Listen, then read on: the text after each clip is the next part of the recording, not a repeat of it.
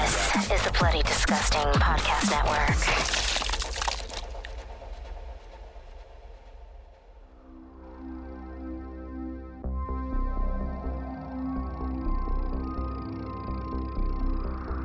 Welcome to Nightlight, a horror movie podcast. I'm one of your hosts, Freddie, also known as Nighty Night. Alongside me on the web, we have David, Spoopy Boys, also known as Nightly. And I do have an announcement. Our beloved head knight, Prince, is on paternal leave at this moment. Here in middle of August, he's about to have his baby. So we're super excited about that. So excited for him. At the time of this podcast being released, he'll probably have his baby already. So congratulations, Prince, when you're hearing this. Congrats, Prince. I'm so happy for you. Grow up so fast. David, if you want to say anything, go for it. No, I'm just really happy for Prince. I know how much he's looking forward to being a father, and I'm glad that him and the missus finally get to welcome their baby in the world. So best of wishes to them and baby Ellie, and I look forward to having her welcomed into the world. I love it. Welcome, Ellie. I hope you're going to be a big fan of us when you grow up and get to listen to us and watch all of the scary, spoopy stories with us. I mean, she's got to be. Like, there's no choice. Oh, yeah. Sorry, but you don't have a choice, Ellie. You're going to be the first spoopy girl, and we welcome you. But we are a group of knights with an absolute love for film and a passion for horror. This is a podcast that takes a different horror film to break down and discuss the ultimate question, why horror? So hit the lights, sit back, and let the darkness envelope you. You can support the show over at patreon.com/goodnightlife, and that's night with a what? Okay. By pledging on Patreon, you will have access to the show as early as Monday. If you don't have any bucks to toss, don't worry about it. A new episode is released every Friday on most podcast services around the world. Now, continuing our Creature Feature Month, we have a brand new movie that we're going to discuss called The Monster. And first and foremost, David, thoughts? Well, let me give you my thoughts, Freddie, on that beautiful intro, because I got to say, you killed it. That was smooth. That was sweet. That was buttery. Hey, very much thank you. Coming into our temporary host, and you killed it. Now, regarding the monster. I appreciate it. Yeah, of course. Regarding the monster, I wasn't the biggest fan of this movie, and I'm really interested to have this conversation with you today. Because usually we typically always like the movies that we talk about here on the show, but this had me going through some ups and downs. I really wanted this movie to, take some initiative and do something risky, and I felt like I was looking for that the entire time. Something that would set this movie apart. It is a creature feature, and we've seen that time and time again, but I'm always interested to see what makes this one different. I really enjoy the dynamic of the complicated relationship between mother and daughter, and that's what kept me intrigued. It was a complicated relationship where you really saw the low lows, and I wouldn't call them highs, but points of realization where the two of them realize that this is a very unique and very personal relationship that they have with one another, and that they can't really replace. So that very much kept me intrigued. I love the fact that we are really seeing this through the eyes of a young girl, Lizzie, and I think that's what brought in a lot of the spoops for me. I like that we are very close in the perspective of Lizzie, where we get to feel her fear as a child, because in this regard, a kid is going to be more afraid of a monster than an adult is. Granted, when you're facing something like the monster in The Monster, whether you're a child or adult, you're going to be scared no matter what, right? That thing is creepy and it eats people. Oh, for sure. But there's something so grounded and genuine with Lizzie's fear, and also so much is grounded in her fear of losing her mom, Kathy. Even though we see tidbits of their complicated and abuse-filled relationship, Lizzie only has one mom, and if she's looking for protection in the moment, she only has her mom to go to. And when she realizes that this thing can take her mom, even though that's something Lizzie has wanted throughout her past, is for her mom to go away. Now that she's faced with the reality of it, it scares her more than the monster itself. That I thought was very, very interesting. But that's the only thing that held me to this movie, that kept me watching. But what about you, Freddie? That's really fair. And that's one of the biggest things too. A lot of people who've seen this movie with like reviews wise are pretty split on it. But I did see that there are a lot of critics love this movie. Oh, okay. And I was kind of thinking about that. It's like, I wonder what they saw where the average viewer didn't see. And I kind of took this one of those movies is that the monster can be very symbolic about how we can be monsters ourselves as people. Yes. And we kind of see that being the relationship with her mom and also with the, I guess, stepdad of Roy, or whoever Roy was, boyfriend or whatever he was in that movie. She saw that part of her life as a monster itself that terrorized her. And the monster ends up being very destructive and basically destroying everything in its path. Yeah. And trying to destroy what was innocent. So I took it that way watching the movie. I did say it's hard because I don't want to say I like this movie and I don't want to say I hate it. I'm probably in the middle. I feel the same way. It for what it was. Yeah. And I think they are telling a story about relationships of what we have with our families and the troubles that we go through and facing those demons, quote unquote, monsters that are in our lives and being able to tackle that on ourselves. And it turned out to be a little bit of a coming of age story in this movie, which I was really surprised. Yeah. Because like you said, the perspective of this movie, Lizzie is the main character, not the mom, which is usually the other way around. Exactly. Which I was really surprised. That was the one big unique thing about it too. I think that's the thing that also kept me engaged, is that was the one thing that made it different than every other movie. Because there is a lot of tropes in this movie that I've seen before, and I've seen it done better before. Yeah, and I think that's where it brought me down. It played it very safe, very old school horror tropes, but it didn't really put a spin on it, right? It kind of relied on its laurels of those.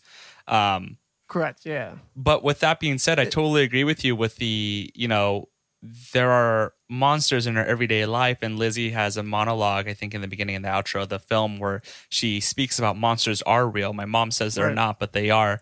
And I was looking for that in this film. I did want to see this representation of, human behavior being a monster, but it felt like a stretch when I try to see that through this film's lens. When I think about, entities being represented as human negative energy, I think of things like the Babadook, where you really feel like it is a representation of for sure negative energy, and it's very clear cut to you. But with this, it feels just more so creature in the woods, which there's nothing wrong with that. And again, the relationship that was complicated between this young daughter and this young mother kept it intriguing to a sense to see what they would do with it. But it very much just felt like there's a monster in the woods and we're in the wrong place, wrong time. Right.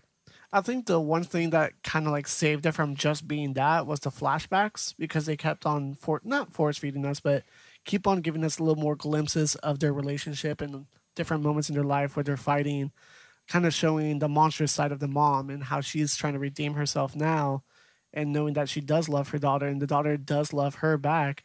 It's just there is this monster in the room that they're trying to battle themselves.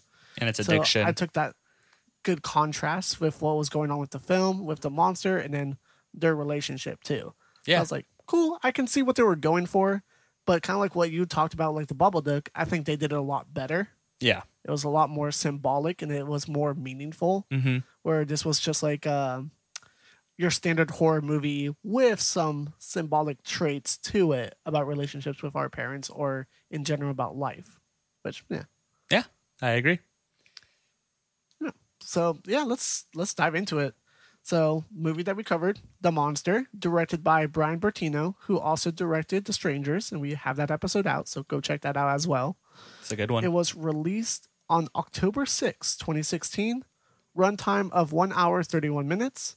The budget was only $2.7 million, but the box office did get slammed with a $74,000 box office. Not that great. What? Really? Yeah. Was this But, in that limited makes theaters sense. or where did it release? Probably. Being produced by DirecTV, it could have been a direct to home. I haven't done that research, but you guys let me know on Twitter if that's right or not. But Rotten Tomatoes score, this is where I was telling you about the critics, 81%. Yeah, that's pretty high, and I'm surprised at such a high rating for this film. But I could see where that dynamic of the complicated relationship between the mother and daughter can kind of lift that. Oh, for sure. So yeah, I mean, that's not a bad score, but I totally get it. But let's get into it. So we open to one of my favorite studios title card, A24. Then an Earth showing that it's a DirecTV production. Then a drawing with a coffee cup getting lifted up with a new logo, Atlas Independent Production as well. With the screen opening up from black, we see eerie film strips coming into and showing you with an unbroken pictures being presented. The title cards continue with silence. Then we begin to hear some music, and we see the quote appear on the screen. They are hiding and watching. Just wait and see. Oh, there are monsters for you and for me. Which comes from a children's nursery rhyme. I don't know if you've ever heard that rhyme before, but I actually wanted to crazy. ask you, have you heard it before, this movie? not at all. Okay, because I looked it up. I couldn't find anything. I was Okay, that's disappointed. Whenever I see like unknown author, I'm always like, did they just make that up for this movie or is that a real thing? But hey, if anyone out Right. there was like, no, I've heard that before, hit us up on Twitter. Oh, for sure. And it gave like a date too. It was like 1901 or something like that. It was, like, 1903. old. It's like and I was like, 1903. yeah. I was like, this is a little sus, but I would love to be proven wrong. That's when we hear a child voiceover come through the movie saying, "My mom tells me there's no such thing as monsters, but she is wrong, and they are out there waiting for you, watching in the dark, that you may see them, and sometimes you don't. That she knows that now." Man, powerful opening sequence. Not bad. Mm-hmm. So we open to Lizzie, played by Ella Ballantine, in her bedroom listening to music off a record player. The camera shows a clock showing 7 a.m. and she's wide awake. The music continues and we get different shots of the room. Then we see her down the hallway with a suitcase. Then she's in the kitchen eating some toast. Then on the ground in the living room writing something in her notebook. The music continues as we know that she is cleaning up a bunch of beer bottles and a big mess around the room. Our first context clue of what situation she's in. She begins washing plates in the kitchen and we cut back to her on the ground writing once again and hears a alarm clock go off. We cut to her waking up her mom Kathy, played by Zoe Kazan. We see Kathy slowly waking up as she asks if she overslept. Lizzie responds, "Yes, and you said 8 o'clock and it's 9 a.m. Throughout the scene, we see both of them giving attitude towards each other.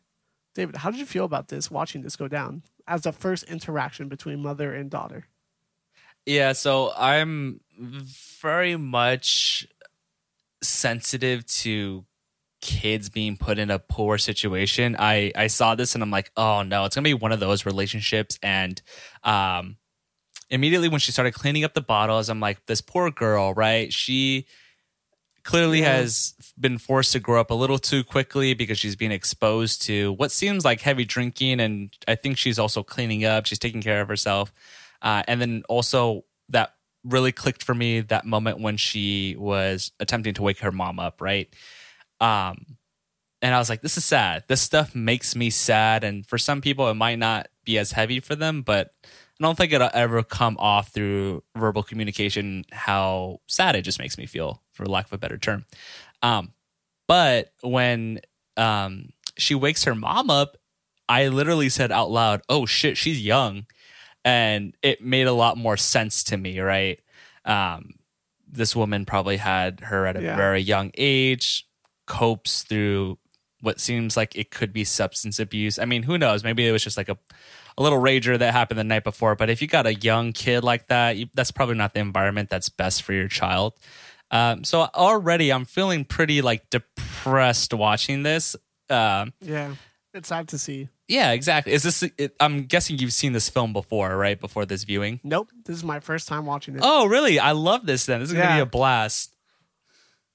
I mean, one of the biggest things for me while this scene was happening is like you start to learn a lot about Lizzie, how she's pretty much taking care of herself. Yeah. And she has to act like an adult at such a early age. And kind of what you said, like the mom is very young too. You can tell that she definitely had her at a very early age.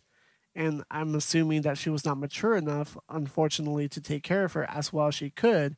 That Lizzie had to grow up very quickly, where she's waking up even as early as 7 a.m. She's packing her bag. She made her own breakfast. She's getting stuff done. She's even like drawing or writing on her notebook. And she's also waking her mother up where it should be the other way around. Mm-hmm. The biggest surprise for me, though, was their attitude towards each other. I was like, damn, watching this for the first time, like, you feel like they don't like each other. There's a lot of And we get to hostility learn there. More. Yeah, we get to learn more why. I felt out of the movie watching this for the first time, seeing this scene, but it makes sense the more we go down the path of the movie. And I'm just like, okay, I see why. Yeah, I could imagine why critics like this film or why it has a pretty high rating is it doesn't really rely on exposition. You have immediately right off the bat environmental storytelling with the filthiness laying around the living room of the empty beer bottles, and it's Lizzie that's picking the trash up, right? And also waking her mother up, who's already slept in past an hour. So I'm sure the need to not rely on exposition and just use as environmental storytelling is probably what people like about it. Oh, yeah. And then the rest of the movie just fills the gaps with more knowledge later. Exactly. Yeah. It's good filmmaking. There's good cinematography in this as well. The shots are very beautifully taken. Yeah. But we get to learn more. As we continue, Kathy asks if she's ready to go, and Lizzie says that she has already packed for herself and also for her. Kathy asks where's Roy, and he was going to call her. She responds he's an ass and to get up, which is funny. Kathy tells her to get in the car, and Lizzie says she should have had Dad pick her up. She storms off and closes the door. We cut to Lizzie playing with a lighter, watching some cartoons, and Kathy comes in and says sorry several times. Lizzie just continues to play with the lighter and says you can't smoke in the car. Kathy says fine, and to give her the lighter. She takes it away, and they both sit in silence. We cut to a new scene of them driving in the car. We get these really nice shots of them outside and in the car. We hear a kid's song start to play, and it's coming from one of her stuffed animals. Her mom says that she's too old for that, and she responds, you're too old for a lot of things. The clapback. The clapback was hard, too. Yeah, because honestly, I was thinking the same thing. I'm like, oh, dude, she's a little... I feel like she is a little too old before that was said. Right. But once it was said by her mother, I was like, girl, leave her alone. It's your fault she had to grow up so fast, right? But I love that she seems like she's aware of it, but also it's like, you're too old for a lot of things too. Like, I'm this way because of you. She seems very self-aware of the situation she's in with this relationship with her mother. And I thought that was really well done. I think Lizzie's very very smart for her age. She knows how to come back and protect herself, which is nice. But the sad thing is she was, kind of put in a lifestyle where she was forced to learn that early on, right? Yeah, unfortunately. Yeah. And it'll probably make her jaded very quickly as an adult. Oh, for sure. And then we get to hear what her dream sequence of her mom talking to her at the end feels like too. But we'll get there. The music continues from the stuffed animal. They stop at a service station with Kathy outside and asks Lizzie to lower down the window. She said, I was going to give you this when we got there. She hands over a watch and Lizzie says, oh, this is Grandma's. Why are you giving it to me? She responds, because you're not coming back. She replies, I never said that. But Kathy says, but you're not. And that's one of the big things too, is like she's going somewhere to meet her father and she feels like she's not going to get her child back ever again. That's a sad reality for sure. Yeah, and also I think at this point, it's like I said earlier, it's not relying on exposition. It just wants you to fill in the blanks, and it's kind of very early on. It's setting these expectations of like the realities of what they know about each other. Like in this conversation, we know Kathy is very aware of how bad the relationship is, and I think that's a good touch to start off with. Oh, for sure. Yeah. It's a nice hint of what their relationship looks like. But yeah, they continue to talk about how much time they have left and if they are going to stop at a certain place, that they will only have 4 more hours to get to their destination. We then see Kathy begin smoking a cigarette. That's when we transition back to a flashback of her yelling at Lizzie to get in the car. They're arguing about being late to her play, but Lizzie doesn't want to go and doesn't want her to be there. Kathy says that's tough shit because she's going. Lizzie wants to just get dropped off and she says fuck you to her. The tough conversation continues as Kathy says fuck you to her and Lizzie saying I hate you back to her mom. Man, that was a tough scene to watch too. Yeah, it's heavy. And I think Lizzie says something along the lines of like, don't speak to me like that. Am I right? Yeah, she definitely does. And it's heavy because, I mean, the actress here, Ella, I think it's Valentine. Valentine, yeah. Yeah, she does a really good job with her facial expressions here where she's internalizing the hurt that she's felt hearing her mom say that. But she knows she needs to put up a front because clearly when it comes to her mother, crying's not really going to do anything, right? If anything, it just shows that she's weak to her mom. Sure. So little touches on the acting here play it up in a better way. Oh, for sure. I have to say that about this movie too. The acting is really well done. They both do a great, phenomenal job at this. Yeah, these two do. But when we get to some like side characters, I'm shaking my head. But we'll talk about that. Lizzie says that she never cares and she never comes anyways. And she's talking about the play. Kathy then says, find your own damn ride, and then drives off. We get one last fuck you from Lizzie, and we cut back to them driving, but this time it's nighttime. We get this beautiful pan shot of the car going through the wooded area. We then see a shot of a full moon. Kathy stops the car for another cigarette and asks if she wants to keep going.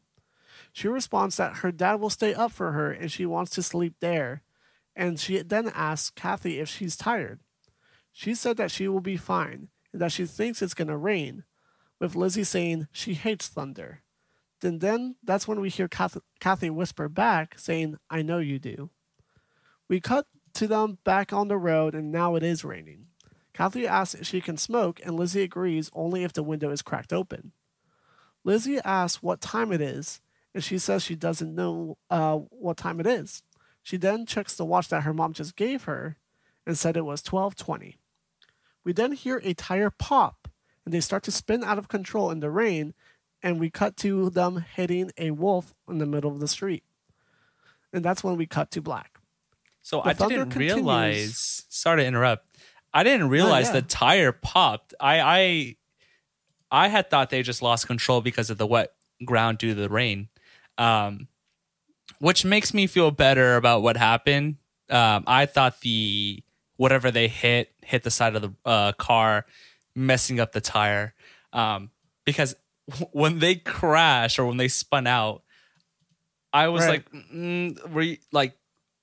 I think if I remember correctly, they see the wolf, she freaks out, she swerves.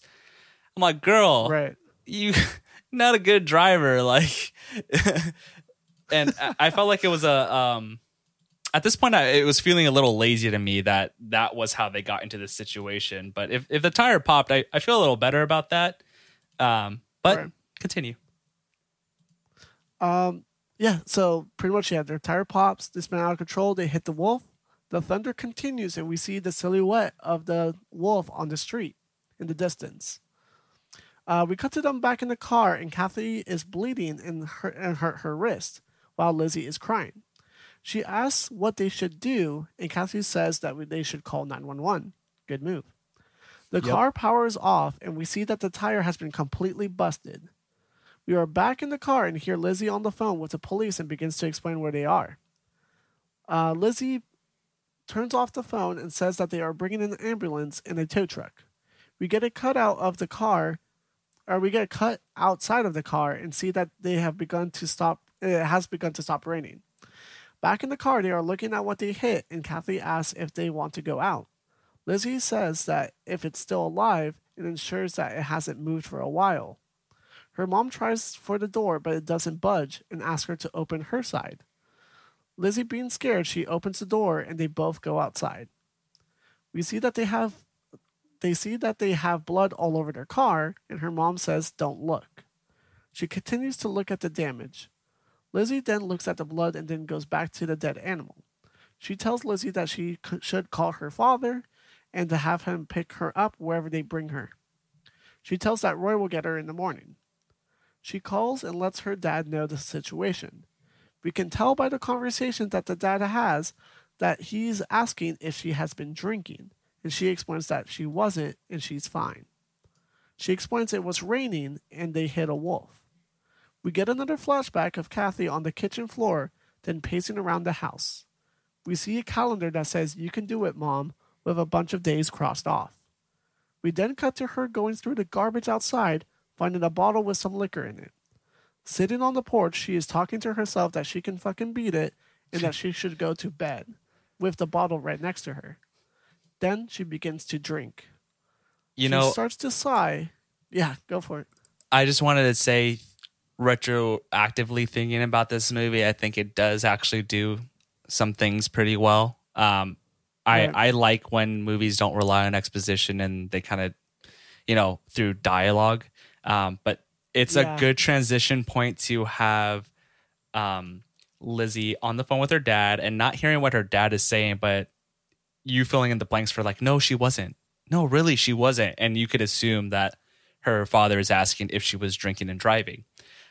With that transition to a flashback on the calendar and it's saying, "Mom, you can do it," you're left to fill in the blanks again until, we cut to her going through the trash and then you see she's looking through bottles. Right. So that's a good touch. And it shows. Yeah. I mean, again, this movie really wants to emphasize it is on the monster in the woods. The creature in the woods is not the only monster we're tackling here. We're tackling the monster abuse and substance abuse and domestic abuse against a child, right? And that's where this movie does get interesting, and it starts to it really starts to dive into that. But again, like I compared it to the Babadook earlier, we see the monster of substance abuse and physical abuse manifested into a creature.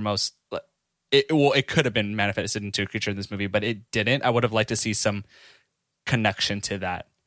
But absolutely. I do like how it very much conveys a story just through flashbacks. Yeah, they heavily use the flashbacks to fill a lot of the points in, which I think takes away a little bit for the movie, but they do it in the right way where it's constructive, that they're giving the right amount of information to fill in the situation that Lizzie is technically in. And kind of like we were talking about, it's like there's definitely different quote unquote monsters in this movie. Yeah. And we see that being tackled little by little, which I think is great. Yeah. Cool. Kathy started to drink, sighs, and then continues drinking. Then we cut to Lizzie in her bed now, waking up. She goes to her mom's room and sees that she's not there, and then we cut to a passed out mom on the bathroom floor with puke in the toilet. She lays there with her holding her. Kathy opens her eyes, realizing what she has done. End of scene. Yeah, I mean, it's a really good shot. Sorry to interrupt. Oh, yeah. It's just a really good shot how we have a bird's eye view of Kathy laying on the floor in her underwear, but she's just knocked out. And Lizzie coming to hold her, which kind of, with Lizzie not reacting strongly, it kind of shows that this isn't the first time, and she's fully aware that this is an episode. So that's where the sense of dread comes in for me, where it's like, I fear things are going to get worse for this kid. But I don't feel that sense of dread when we see the actual monster. So it's interesting. I think so too. Yeah, I feel the same way. The nice thing about this scene in general of her like holding her mom, that's something like what a mother would do to her child. Oh yeah. So she's like the motherly role in this situation. she's very taking good care point. of her mom, where the mom was not really taking care of the child. And when she opens her eyes, I feel like she realizes that too, that she pretty much messes up. That's And a really throughout good point. the movie, she's constantly saying sorry all Yeah. the time. Yeah. Which, yeah. Good call. The new scene opens with them staring at what they hit. They get close. They get closer and begin to investigate. Lizzie asks if it's dead, and she responds, "I don't know," and they both agree that it looks dead. Kathy pulls a big fang out of its body, and Lizzie says, "We should go back to the car," and she agrees. Back in the car, we see that it's pouring rain again. Mom says the cuts on the wolf aren't all from the crash, that she thinks it was fighting something and it doesn't know what it was. We cut to the woods and hear a low growl creeping closer to the car. Lizzie begins to bandage up her own mother's arm at this point. A tow truck finally arrives and she says that maybe he knows where we're going to be taken. Lizzie, looking scared, asks her mom where the wolf went, and we see that the camera cuts to where the wolf was and it's gone. Man, that was a pretty Ooh, good touch too. It was. I like Spooky. it. The tow guy comes up to the car and asks if they are okay. He says that the ambulance will be on their way and they can grab their stuff and put it in his car and into his truck while they wait. Lizzie is scared to get out, and Kathy says that it's probably just crawled out into the woods just to die. The tow guy says his name is Jesse, and opens the side door. She explains that they hit a wolf, and he's not surprised, saying that a lot of people don't drive through there, and nature just goes through the middle of the road. He then asks where it is, and she responds it must have gotten up. The camera does a great job to show us an empty spot where the wolf was, and where the woods is, and then we continue hearing some growling coming from it. Kathy asks if it's okay for them to stay in their car while they hook up the car to the tow truck. He says, yeah, that's fine. They go back inside as he begins to start working on the car. He explains he has to work on it before he can hook it up. They begin to have a conversation in the car that the wolf would why the wolf would leave the road. You got Little there. tongue twister there. Sorry. Why would the wolf leave the road? That it must have seen them. And Cassie says they must have been running away from something. And then Lizzie asks, from what? They are both silent, and Lizzie looks at the fang and says, dogs don't have teeth like this. They are a lot smaller. Then that's when she asks what time it is again, and she says late. And then that's when we hear the car radio begin to turn on. We see the tow guy continue to work on their car. Kelsey asks where her phone is, and Lizzie said it was in her bag, the bags that were put in the guy's truck. The tow guy goes under the car, and Kelsey tells Lizzie to ask for the phone. She goes outside and asks Jesse what she needs, which is the phone. He says to give him a minute, or you can go get it yourself. That was kind of rude. Yeah, I was thinking at this point, like, girl, Kathy, you're telling your daughter, your young daughter, to go out in the rain after this traumatic experience happened. Be a mother, go out there, get the phone. I don't understand why you're having her, as in Lizzie, go out there, go and get the phone, talk to this stranger of a man. You know, it's a little sus. They're out in the middle of nowhere. I get it. Like, he's a tow truck driver and he's coming to help. But I don't know. At this point, Kathy seems a little pissed that Lizzie left the phone in that bag. More so of like, you made a dumb mistake. I'm going to teach you that you're going to be the one that's going to go and fix it, which is a little annoying to me. I want to go back, though, to that tooth. That tooth was gnarly, man. What did you think when you saw it? Oh, man. Yeah, seeing this for the first time, it looked like it reminded me of like what was that movie, Jurassic Park, with the Velociraptor claw. Yeah. Were, like, making that discovery. It's like another discovery of like this is not normal. This shouldn't be here, but we're looking at it, and I was like, man, whatever this is, it's gonna be big. And I was kind of excited to see what it was gonna look like because I didn't watch any trailers or anything too. So I was like, cool. At this point, when Lizzie is like, dude, like, a wolf's tooth is not this big. It really, the way the adult reacts, it's taking it out for me, because as an adult, how do you just ignore something like that, right? I don't know, maybe for you and I, we've seen our fair share of horror movies, so we know to be like on caution alert if we were to see something like that. But as an adult, you can't explain a tooth that big, and let alone this wolf is like, it's fucked up, right? But I guess she's assuming it's because they hit it with her car. But I don't know. I think flags would go off in my head at that point. Oh, for anybody, to be honest. Yeah. But, yeah. They make a good way. The movie shows that Lizzie is like the adult in this situation in every scene. It's like she's going to be the one going outside. She's going to go get the phone. And the child, a.k.a. the mom, stays in the car. That's a really good point. Yeah. It's kind of just reverse roles. Yeah. Well, as she's outside, she continues to go towards the truck. And I just put here, the score is making this scene very frightening. Mm-hmm. She makes it to the truck, but it's locked. She says that she needs the keys. He responds that he'll be there in 1 sec. She notices the blood on the ground and looks into the woods. We get these great predator shots of Lizzie from the creature's POV while hearing some low growls coming from the woods. She begins to get closer to the blood and into the woods. She then sees the dead wolf on the side and yells for her mom. She continues to yell and says that she found the wolf. Her mom can't hear her can't hear her though, as she is drowned out by the rain, and she's also busy playing around with the lighter. Lizzie says, "Sorry, we hit you," which I thought was kind of cute. Yeah, I felt bad though. Really quick on that, it really just it grounds it back to she is just a kid, you know. She's talking to this animal that she feels guilty that they hurt. And an adult, for the most part, won't really do that. I mean, there are adults out there that I could think of that would, but that's very much a childlike tendency to apologize to this animal that's been hurt. But at the same time, in how caring she is, we have Kathy that is not even worried about where her kid is. Like if it was my kid, I'd be, you know, keeping my eye on them because they're out in the rain. There was an accident. There's a wolf, right, that just got hit and could be on the defensive. But Kathy's just doing her own thing. A complete stranger too. Yeah, and that's what, and yeah, that's also the case, and that is on my mind. But it's like Kathy's not even keeping an eye on her. I mean, Lizzie straight up walked into the woods, and Kathy didn't even know. Like, if something happened to her, it would have been done like that. But it's sad.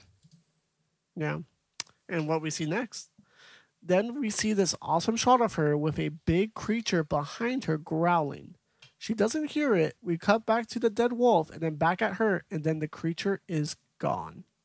Nice little reveal before we see like what it actually looks like. But we see it's big. We see it's very big.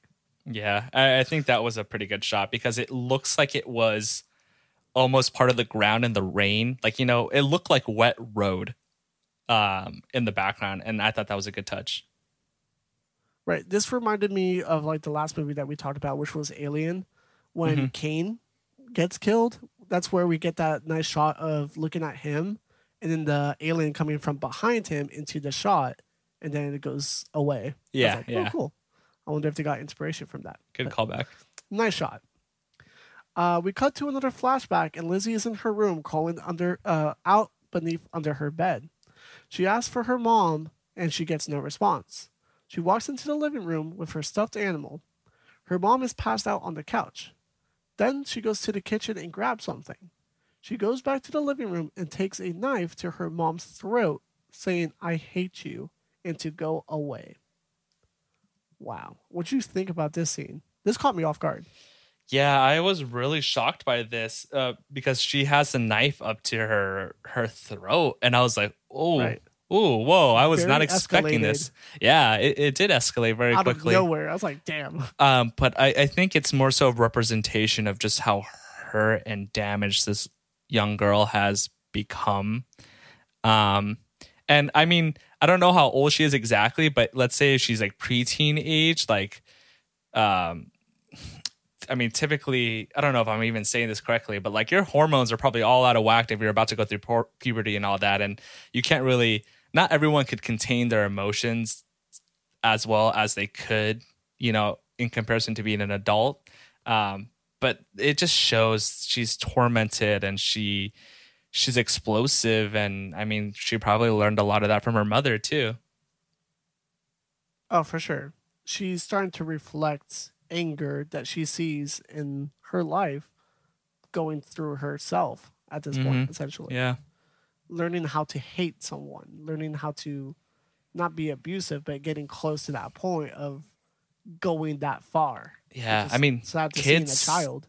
yeah, because kids, when they're developing, their brains are sponges, right? And if you are abused as a kid, you're going to normalize that and you're going to have violent tendencies a lot of the time. And if you're emotional or upset, you will kind of reflect what has been done to you as a child. So I can't blame the kid. It's not right, because it's an issue with safety for her and her mother. But I think it's again the movie not relying on exposition and using environmental storytelling with its flashbacks to really show the torment that's gone on.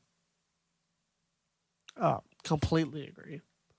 And this next part too is really cool. It's like we hear thunder and we transition back to the present using the thunder, which I was like, oh, yeah, that's a nice little touch. The tow man is still working on the car and Lizzie gets back inside. She said that she found the wolf in the woods and something ate it. We hear the growling continue and the man continuing to work under the car, and then he starts to hear it too. Under the car, he begins to move the flashlight around to see if he sees anything as he's continuing to hear the growls get closer and closer. Back in the car, they are talking about what it could be, and Cassie says, "Don't be scared. It won't come after people." She's wrong a lot in this movie. Yeah. Just want to point that out. Lizzie asks if she promises, and she says that she does promise. Then she asks where the ambulance is, and she begins to yell at Jess, saying, "Let's go," but hears no response. Lizzie asks where he is, and she says he's down there, and she replies, "Why?" Why won't he answer then? We cut back to under the car, but now this time we only see a flashlight under there with no Jesse. Mom starts honking, but still no answer from Jessie. She says that she's going out there, and Lizzie and her begin to fight about it. She ultimately gets out of the car and begins to look around while Lizzie looks from the car. She looks under the car and only sees the flashlight again. She yells out his name. Lizzie asks where is she, but her mom just continues to look around until she hears a branch break. She begins to hear the growling coming from the woods and asks, "Are you out there?" thinking it's Jessie. We cut back with Lizzie looking out from the window. Then bang, we see a limb from Jessie hit the window, scaring her, and we realize it's his arm. Yeah. Damn. This reminded me of Jurassic Park a lot. At this point, we get an idea that this monster is feeding, right? Oh, for sure. Yeah. And this definitely reminded me of the T-Rex scene. It's like raining, the girl's in the Jeep, and then we see the limb from the goat fall onto the car. I was like, that's a nice little throwback. I'm guessing they got that from that. They must have. Oh, yeah. We see her mom run back to the car, seeing what it was, and looks at the arm and looks afraid. We transition to them back inside, and her comforting Lizzie this time, saying the ambulance is coming soon. She says that she wants her daddy, and she says that she's right here, and she responds, she doesn't care. She's like, "I don't care." And I'm like, "Damn, girl." But yeah, I mean, like, why would your daughter feel safe around you after everything that you put her through? You are a monster in your own, right? This is just another monster that she needs to face, but she's just not aware of yet. This is the first time we actually see her comfort her own child at this point too, which is strange, and expects some type of reaction from her, saying like, "Oh yeah, I'm here to protect you," but it's like she was the one protecting herself all the way up to this point. Yeah, and you could tell Kathy is like she's pushing it. She's like, "I'm here. Why aren't you reacting positively or feeling better or not asking for your dad? I'm here." But Lizzie's just like, "You ain't gonna do shit." Right. It shows that point, she hasn't proven herself. Yeah, and it shows that Lizzie's lost all reliability in her and her mom. Right. I mean, she promised that this is not going to hurt people. Yeah. There you go. She explains that she could have died and she never listens to her. Kathy begins to try to turn the car on. Then we see Jesse crawling by his tow truck. Lizzie tells her mom to look outside. We see that Jesse's continuing to crawl, and Lizzie asks what they should do, and she replies, I don't know. We see him reach his truck and tries to pull himself up. The door is locked still, and he begins to get his keys out. Lizzie then says that she can see it, and we cut back to outside and see the monster right behind him. I gotta ask you, Freddie. Yeah. I gotta ask you. Let's say you're in the situation. You're a young mom. You have your daughter in the car. What would you do if you see this tow truck driver that was there to help you crawling to get to his truck? What would you have done? Because Kathy here is saying, I don't know what to do. What would you have done? Right. So it depends. This was before she saw the monster outside. If I saw that man crawling outside, I would have run out there and tried to help him. Okay. That being said, if I saw the monster first and then saw him crawling, I would maybe double think about going outside. Well, I hate to say that, but at the same time, it's like seeing the size of that thing, I was like, I don't know if I can protect myself or that guy at the same time. That's a really good point. But let's give you the context of what we have through the film, right? Let's say you've experienced Jesse gone missing, and right before that, his arm being thrown into your windshield. With that context, and you see him crawling back to his truck. You're a young mom with a daughter in the car. What would you do? I mean, like I said, if you got to pick one, you got to pick one. What would you do? If I didn't see the monster first, I would still go get him, even knowing the stuff that happened previously. Does that mean that I don't see the creature right now? Yeah. I don't know what size it is, but I see someone that needs help. I don't see the threat level of going out there and helping that person first. That's commendable. I people may not like my answer, but I'm like, yo, if I got a kid, that's the priority. I can't risk me being there to protect my kid for someone because she was like, I don't know what to do. I don't know what to do. And I'm like, girl, stay there and protect your kid. That's your priority. Like, it sucks, right? It sucks. I get that. I would want to help someone that was in trouble, but like with everything that's happened, I'm just like, dude, I can't risk something happening to my Your supposed answer kid. might be better than mine, to be honest. Who knows? I'm sure there's going to be a lot of people that are listening and be like, yeah, they'll be like, oh, I agree with you, David, or nah, Freddie's right, you know? Nah, I mean, hey, that's a good question, you guys. Let us know on Twitter. We would love to hear it. As we continue, we see that the monster turns and faces him now at this point with its huge, big mouth filled with teeth. And we see how big those fangs really are now. Yep. We then see him finally getting the door open, but falls to the ground. We see that Kathy has begun to honk at him to try to warn him to look behind him. He tries to get back up, and then we cut to both of them yelling for him to turn around at this point and continue to honk. We see that the monster has vanished, and they are wondering where it is. Back to Jesse on the ground, we see him freaking out because he starts to hear the creature's noise around him. He looks to his feet and then begins to get dragged under his own truck. And we hear a bunch of different type of sounds of pure carnage. Kathy holding on to Lizzie at this point, we see that Jesse fully goes under his own truck, meeting his demise. Kathy tells her daughter, it's okay, and she replies, it's not. She's real, dude. Scene.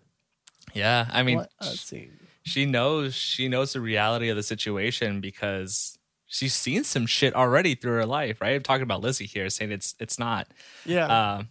And I like that. And I like that her character has not only has this character been forced to grow up and in a real life danger situation. I say real life, but we're talking about a monster here. She's more so of a realist in this shit going down. While she's very aware that her mom is just lying to her to make her feel a little bit better. Yeah, she doesn't need to feel better about it. She's mature enough at her own age to realize when things are wrong, it's wrong. It's not be blinded like a child. Because at this point, she's not. It's crazy. And then one of the more heartbreaking scenes comes up right now. A new flashback begins. We hear her mom and Roy arguing over where the beer is. We see Lizzie down in the basement hiding in her fort. We then hear both of them yelling for her, and Roy begins to go downstairs. He destroys the fort and yells at her where they are. Her mom says don't yell at her and then begins yelling at her at that same time while they're both yelling at her. We hear her stuffed animal singing the kid songs. She puts her hand out and says, "Give them to me." Roy says, "Shit," takes his keys out and says that the store closes in 8 minutes and he rushes off. Kathy, being super angry about the situation, smacks Lizzie across the face and leaves. Lizzie sits there and cries as the stuffed animal continues to play its tune.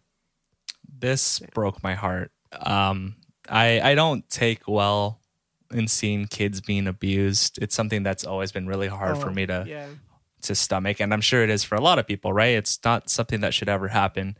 But man, at this point, seeing this, not only did I fucking hate Roy the second he started running down or hearing him yell, for sure, I hated Kathy just as much. I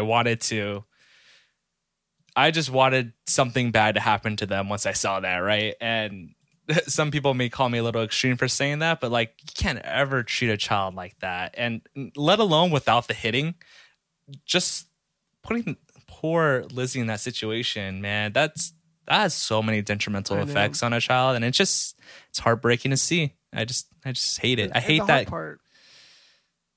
During this scene, after the mom leaves, she's calling out for her mom. Yeah. Because that's the only person she can really call out to. Yeah. She was the one that did it. But she's left alone with literally her stuffed animal singing "And We All Fall Down" being the lullaby. I forget what the song is, but it's sad. And this is over alcohol, of course. Yeah. So it brings back to their substance abuse and how much they really need it.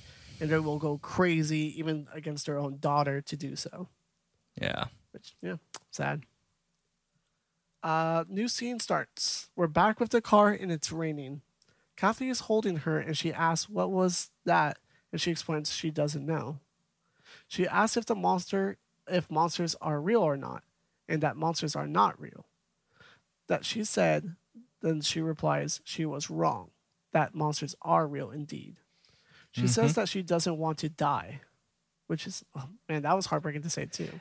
Yeah, it's heartbreaking just to hear, but you could also see it in Lizzie's facial expression. And this is another prop, like props I'm giving to Ella Ballantyne,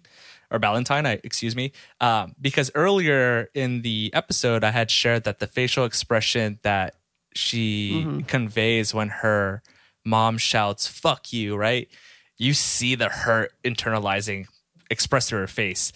But when she starts crying and saying, "I don't want to die," in her facial expression, she's conveying the internalization of like, holy shit, I'm a young kid and I could die right now. And I got to give props to the actress because she does it so well.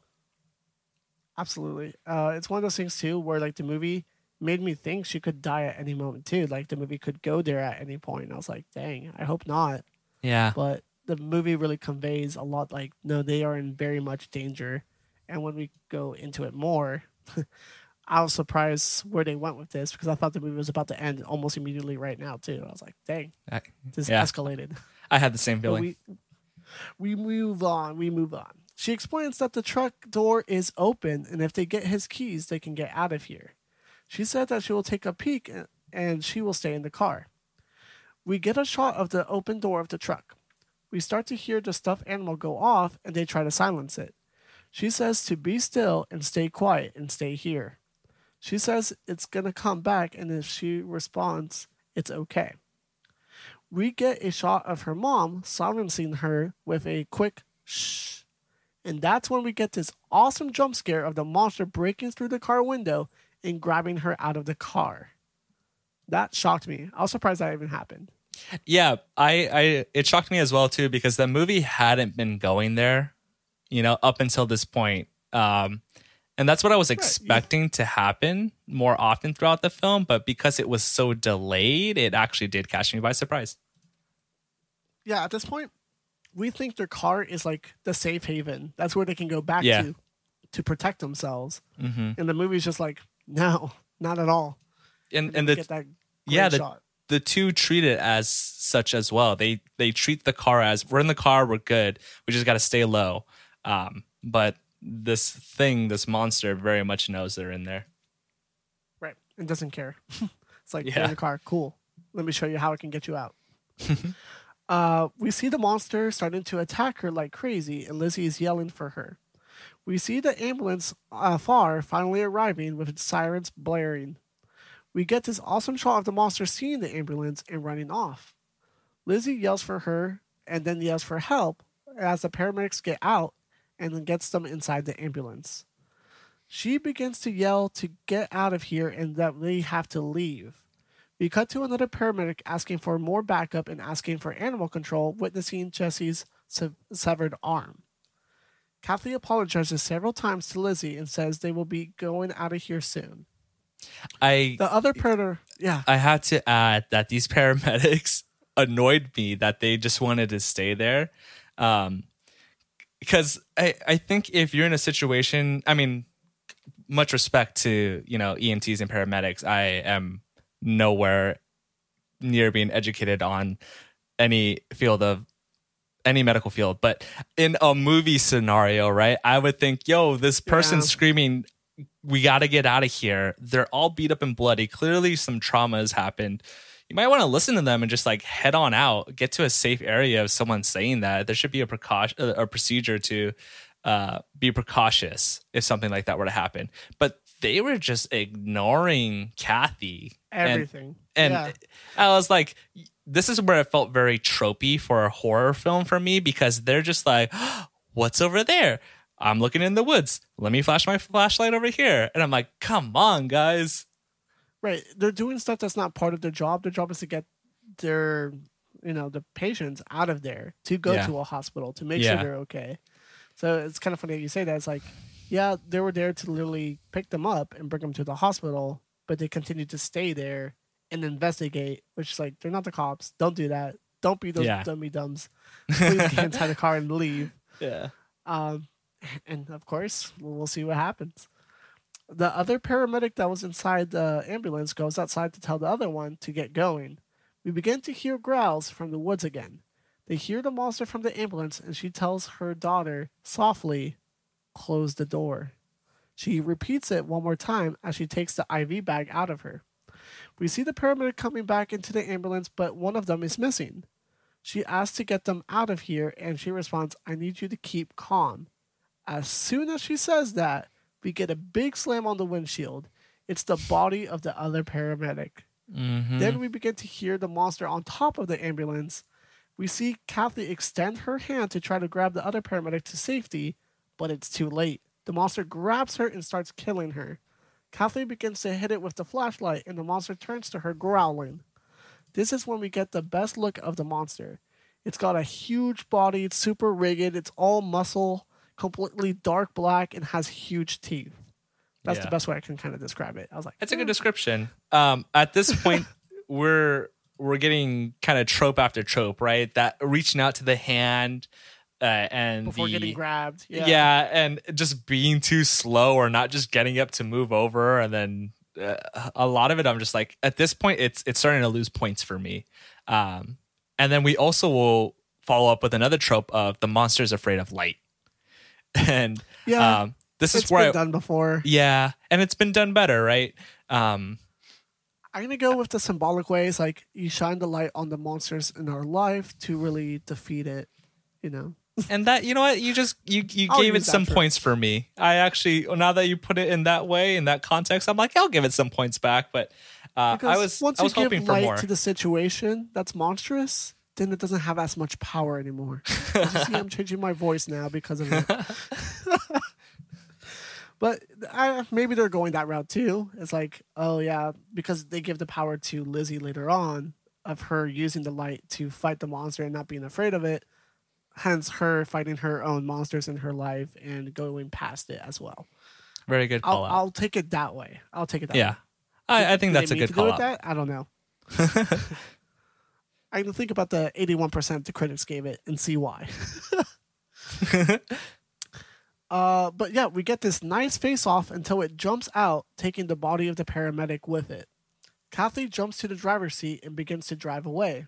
They start to celebrate, but the monster smashes the ambulance, making them crash down a hill, and we fade to black. Man, it was a very brutal crash too. It was hardcore, tumbling. Yeah, and it kind of made me go, ugh. If only. I mean, this is just me being tough on the movie at this point, but I was like, girl, if only you had a better grip on the wheel, like, focus, keep it on the road. But that's just me being hard on the movie again. Like, you crashed 2 cars now in this movie. I know. That's exactly what I was thinking. So, next scene opens with the crashed ambulance. We see a injured Lizzie getting up. She sees her mom passed out and asks for her to wake up and open her eyes.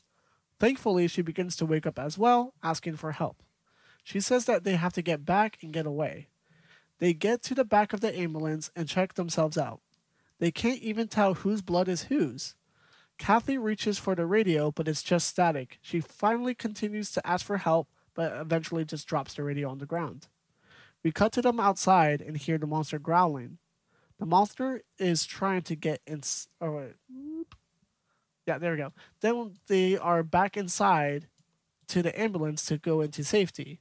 But that's when they hear a big bang. The monster is now trying to get inside.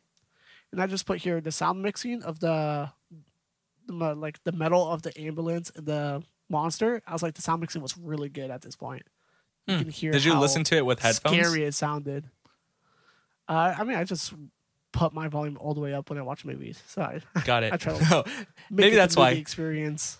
Because I would say it didn't really call out to me. Like I didn't notice it. But maybe I should have turned it up a little bit more or had headphones on. Yeah, as you guys know, movie theaters are not open, so I was trying to make it a movie theater experience in my own room.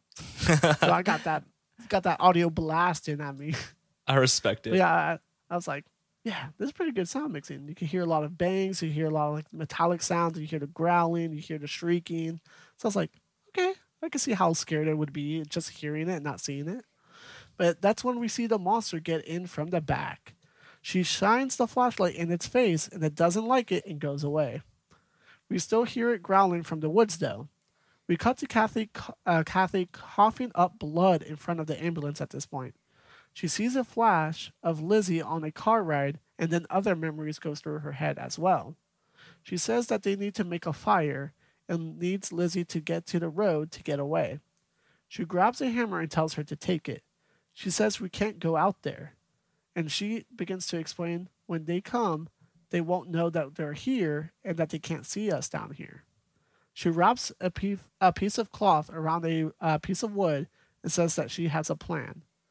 That she needs her to be brave, the braver that she has ever become. Then she can distract it with fire. As she explains her plan, we see her with a lit torch in her hand. She says, I can get it to follow me and you can get away. She says it will get you, and she says, no, it will be afraid. Monsters don't like the light. That's what the night lights are for. And I feel like was going back to like that thing I was talking about. I think the light is a metaphor of shining the light on the monsters that are in our life. I don't know how you feel about it, but I was like, I can see where they're going with it. Well, when she said that, I was like, ooh, she's calling out our podcast. Thanks for the shout out, girl. Nightlight. That's what nightlights are for. We scare the monsters away for you guys. I hope you appreciate that. That's why we always say, don't forget your nightlight. Spoopy boys out. She says, you are lying to me. And she says no, but then she eventually says yes. She admits that she is lying for the first time. We see her then go into the woods with the torch as she still explains the plan in the ambulance. She says, listen to me. I'm gonna die real soon, whether I go out there or not. She says that she can't die, and you are the reason why, and she responds, you are the reason why I'm here. When I call for you, I need you to run as fast as you can. Don't look back, no matter what happens. And I just put here, this seems like a very nice, heartfelt moment. It's a heartbreaking moment. This is the first time she's taking responsibility to take care of her child. And yeah, I sacrifice herself for that. Yeah, and I think she's really coming to action of what it means to be a mother, right? And sacrificing whatever it takes to keep your child safe. And it's growth. It's we'll later talk about how this is coming of age for Lizzie, but in a sense, it kind of also is for Kathy because she probably didn't really get to grow up having a kid so young, what we presume to be very young because she already looks young.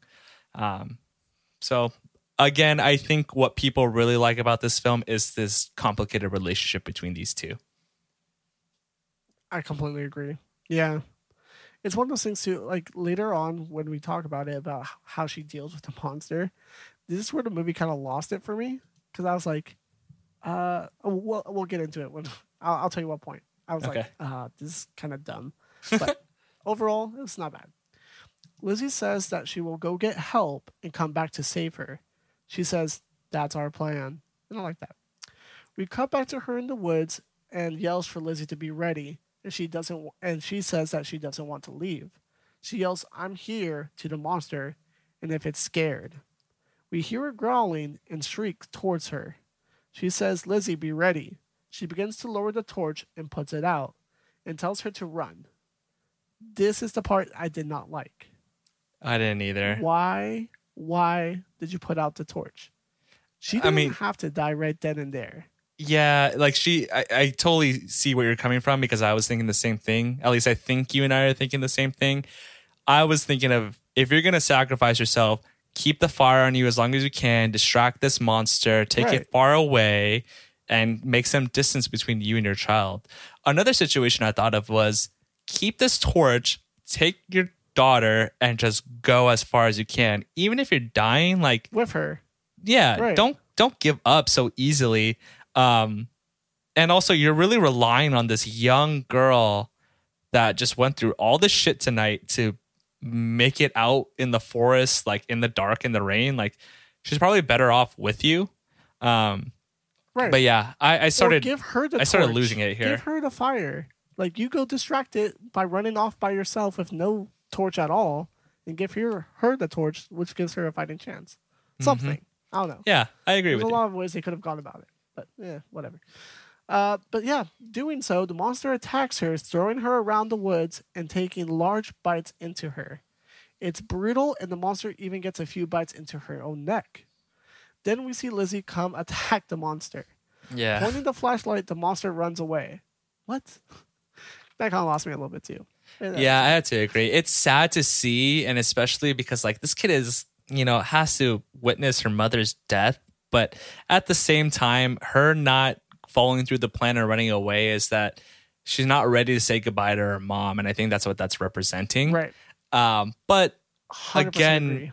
like, why not just go keep the flashlight on you? Like, it's better to die that way than kind of dying the way that Kathy did, in my opinion. Yeah, I agree with the point that it shows that she cares for her mom eventually. That she doesn't want to say goodbye, that she does care for her, even after all of the trauma that she got put into by her own mom. She loves her mom. Yeah. Which is sad. Yeah. She grabs her mom, asking her to please get up. Her mom continues to say, I'm sorry. She cries for her to not go. Her mom is now dead, and she hears the monster still. She says she has to go to her mom. She picks up the lighter and says, I love you, as she leaves. Finally coming full circle from I hate you to I love you again. Showing that she really did care for her, which is nice. Yeah. We see her crawling slowly on the ground and hears the monster near her. She gets back in the ambulance and starts to cry. She picks up the lighter and then lights it up and then picks up a spray can. You can definitely tell she has an idea in her head. We begin to hear some thumping outside. She gets her stuffed animal and starts opening the compartment inside the ambulance. We hear the monster begin to growl. She gets in the compartment and grabs the lighter and can. Then she grabs the stuffed bear and plays the music from it and throws it inside the ambulance. Then she begins to hide inside that compartment. We hear the monster, and then we see it go inside. It's confused and annoyed and starts to destroy the stuffed teddy bear playing the music. She slowly opens the compartment up and sneaks out the front. The monster turns around and they have this nice face off of just the two of them. She says, "I'm not afraid of you." Then she says it again. She then says, "Come on," and gets the lighter and spray can ready. That's when she sets the monster ablaze and it's caught on fire. The monster on fire is crying and finally falls to the ground. She stares at it and sees that the monster is still on fire. She stares at it for a little while more, and then the monster gives one last shriek. She picks up a stick and beats it to death again until she gets tired. At this point, it is finally dead. At this point, I started losing it a little bit, losing my immersion. What really kind of irks me about this is if coming made back to me life? well, actually no, it makes me feel like Kathy died for nothing. If Lizzie could have thought about this plan earlier, her and her mom could have done it together and killed the beast if it would have went down so easily, right? I think that's something that someone would think of first. Yes, this movie's not about a monster. It's the metaphor of what the monster is. I'm just kidding. No, you're right. Also, what took it out of it for me was when she was just standing there and saying, "I'm not afraid of you." I felt like it was a little dragged out, and the monster was just standing there. When in every situation prior, we've seen this monster to be quick and agile and straight to the point in attacking, and without being seen. And it felt very tropey to me. So no, I completely agree with that. And it was one of those things. It's like it's straight out of a scary movie that we've seen several times before. And not only to mention as well that, you know, kill it with fire. That's been since the dawn of horror has been the case of destroying the monster, right? So, fire is its weakness. Speaking of that, we were literally the last three movies that we talked about last: The Thing, The Alien, and this movie, all trying to kill the monster with fire. Yeah. It's a thing. It's common. It is. It's safe. Yeah, for sure. Man. But hey, it finally died. We begin to hear some soft music as we transition back to daytime. We see her flashback of her mom being kind to her, says, "Hey, little girl," and she responds, "I'm not little," and responds back, "I know." Then her mom says, "Shh, don't be mad." She asks if she hates her, and she says, "I don't hate you." And she says the same thing back to her. They then says, "You are going to do so much better than me, and just wait and see. Then she will be able to do whatever she wants." She responds, "I just want you," which is sad. And this is when we don't realize it's a flashback now. It's a dream. A dream sequence of her mom accepting her and loving her and saying that she will be a better person than herself. Wow. Then we cut to her walking in the woods with the voiceover, "My mom tells me there's no such thing as monsters, but she is wrong. They are out there, waiting for you, watching. They're in the dark, sometimes where you see them, sometimes where you don't. I know that now." She reaches a field, says, "I'm not afraid anymore." And that's when we cut to black and get the title, The Monster. Wow. Wow. And credits. Not bad. Yeah, and I mean, credits. I think this would be a fun movie to watch with a group of friends. I watched it alone, and because of that, I was, kind of just waiting for things to happen. I think it would have been fun to watch in the dark with a group of friends, with some snacks. And, you and I sitting down virtually to talk about the movie, I had a lot more fun doing that than actually watching the movie. And that's usually the case with me. It's a fun movie to break down. Yeah, exactly. It's a fun movie to break down. And I think that's where it does make it worthwhile to watch. I completely agree. I think one of these movies are it's really good because I can see where the director was going. I feel like it could have been executed a little bit better. I feel like it could be a little bit more entertaining. And I feel like it could have been a little bit more smart. Some of the decisions, it was kind of like we were saying, very cliche. We've seen it before. So it didn't stand up by itself. Mm-hmm. But would I recommend this to someone? Yeah, it's a fun watch. It's on Netflix. So you guys can stream it right now. So I would definitely suggest it to someone. But would I have someone go pay for this movie? Probably not. I agree with But you. I do like this movie overall. It Yeah. was a nice watch. I don't feel like I wasted my time, and I feel like I got something out of it. And it's made by one of my favorite studios, A24, and I feel like they continue making at least decent, if not great, films. So still, I don't think they have made a bad film, which is I think this crazy is- to say. I think this is a good film for those that may be nervous about watching horror films. I think this is one that's easy for Yeah. mainstream movie fans to stomach, and those that typically like bounce when a movie just gets too intense for them.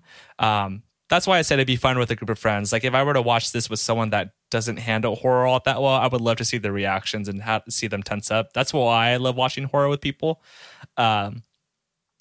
But yeah, I think it's for people like you and I. It probably won't get us spooked all that much, but Right. for This is a great beginner film for horror fans. who yeah, wanna that's a get good into way to horror. put it. That's a really good way to put it. Yeah. This is your starter kit movie. You could definitely start getting into horror movies with this because it fits a lot of tropes. You can dive deep into other films knowing that. Well, I do got some movie facts. Movie facts. Hey, not a lot. This movie only has 5 movie facts, sadly, but I'll go through them all. So, a paved stretch of road with working street lamps was built in the woods by the production crew just to use for this film. Damn. You know, it's interesting. There was a moment in the film where I'm like, this is like a abandoned old road, but there's very modern street lamps here. So that's funny that that's a movie fact because I totally noticed that in the movie. There was a lot of them. Yeah. So Jesse was right. Not a lot of people drive down that road because that road doesn't exist. So yeah, good for you, Jesse. He gave us the movie fact before it was a movie fact. Yeah. Talking about casting, Elizabeth Moss was originally cast as Kathy. That would have been good. I'm a big fan of hers. She killed in The Invisible Man. Yeah, I like that so- movie. This kind of verifies that it was a very symbolic movie because this movie was previously titled There Are Monsters. Oh, damn. And I feel like that is a big thing. It's like, it's not the monster. There are monsters as like there is monsters in our own worlds that we have to deal with. Yeah, That's I how think I'm that taking that. I don't I know. think that would have been a better title, but I think it would have gone over a lot of people's head. Right. And then we were talking about, what's his name? Was it Roy, the boyfriend or husband of hers? Roy was like the boyfriend. Yeah. Yeah, the asshole. Gotcha. Yeah. Well, he was played by Scott Speedman, who also starred in another film directed by Brian Bertino, The Strangers, which was the husband. Oh, damn. So, You're right. you didn't I didn't notice even that. recognize him. Yeah. No, I didn't notice that. Damn. That's cool. So, yeah, this director likes to keep his actors, which I like. Not bad. Respect. He played an asshole, though. Yeah, he did. And you brought it up in this movie, and I'm glad you did because I was reading the fun fact before we recorded. I was like, oh, I'm glad David brought this up. So, bringing it full circle, the artwork for this movie poster resembles that of the Babadook 2014. In roughly the same tones, their order is in reverse. The Babadook cover has a white background with the creature in black, taking over the screen, foreshadowing the movie premise, as the monster has a black background with the creature in white and gray carved in, foreshadowing this movie's premise. Also, like the Babadook, the movie portrays a troubled mother and their child relationship. Now So- that's a movie fact. I'm glad you brought that up, man. I was like, oh, David knew. He knew this was going to be a I fun didn't fact. know, but I love how fluid that was. See, we know our movies. We could tell there's like contrasting with the different movies and stuff like that. That's Damn, how you just know boosted my Nightlight is ego. the best podcast out there. You just boosted my ego. But you guys, please let us know how you guys feel about this movie on Twitter at Goodnight Live. That's night with a K. I just want to say our next movie will be A Quiet Place, continuing our creature feature month, which we're I'm really excited. excited about. I've never seen it. Can't wait for that movie. No way! I'm so happy. I've for you. never seen it. I wish I yeah, could see it for the first time again. it'll so be fun. fun. But get ready for that for next week. Thank you for tuning on to this one. But this was Nightlight, a horror movie podcast. I was one of your hosts, Freddie, also known as 90 Night. Alongside me, we had David. Stay spoopy. And of course, we are still wishing the head knight, Prince, congratulations on your daughter, Ellie. I love you. haven't Congrats, met you, or maybe I E3. have, I don't know. But we are happy that you're coming to this earth. Very, very happy. Our efforts to get our show out is not enough. We need your help to spread out to more Ghoulish Nights. Rating us 5 stars is very helpful, but we would love for you to recommend the podcast to someone you know that would enjoy it. You can further support the show over at patreon.com/goodnightlife, and that's night with a what? Okay. Love it. By pledging on Patreon, you will have access to the show as early as Monday. If you don't have any bucks to toss, don't worry about it. A new episode will release every Friday on most podcast services around the world. And remember, everybody, don't forget your nightlight.